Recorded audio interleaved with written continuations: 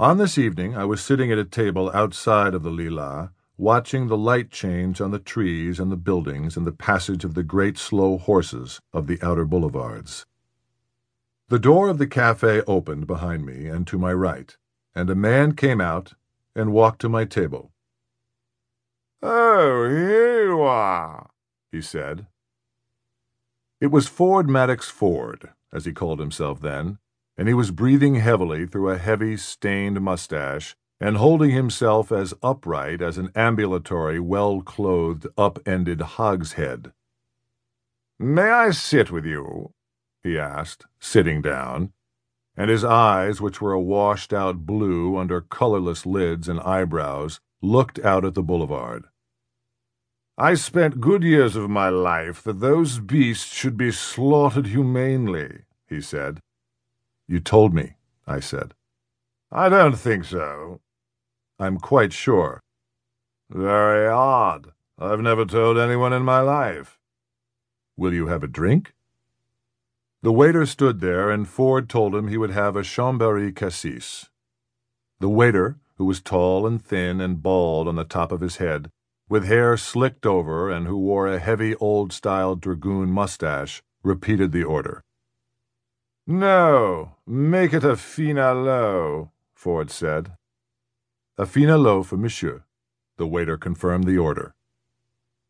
I had always avoided looking at Ford when I could, and I always held my breath when I was near him in a closed room. But this was the open air, and the fallen leaves blew along the sidewalks from my side of the table past his.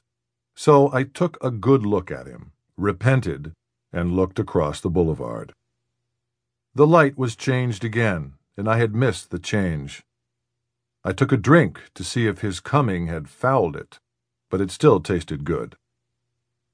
"You're very glum," he said. "No."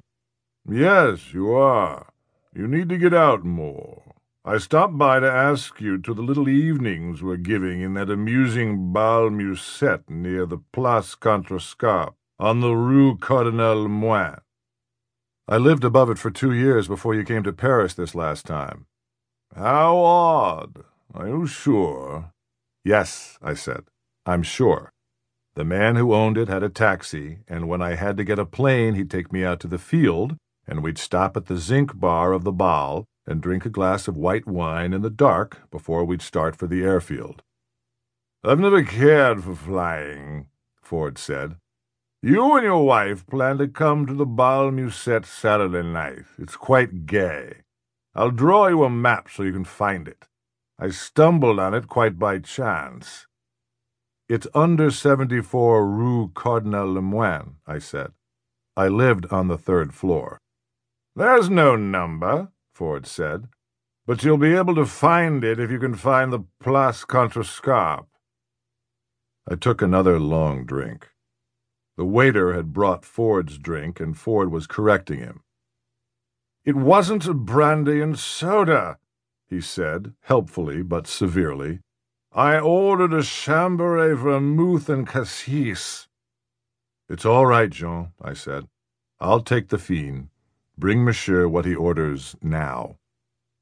"What I ordered," corrected Ford. At that moment, a rather gaunt man wearing a cape passed on the sidewalk. He was with a tall woman, and he glanced at our table and then away and went on his way down the boulevard. "Did you see me cut him?" Ford said. "Did you see me cut him?"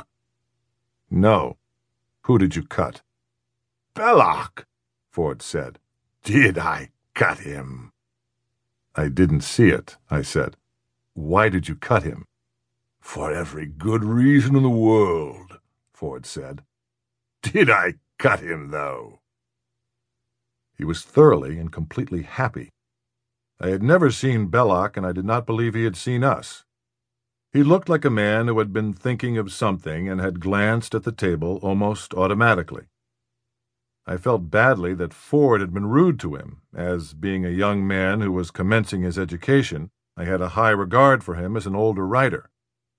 This is not understandable now, but in those days it was a common occurrence.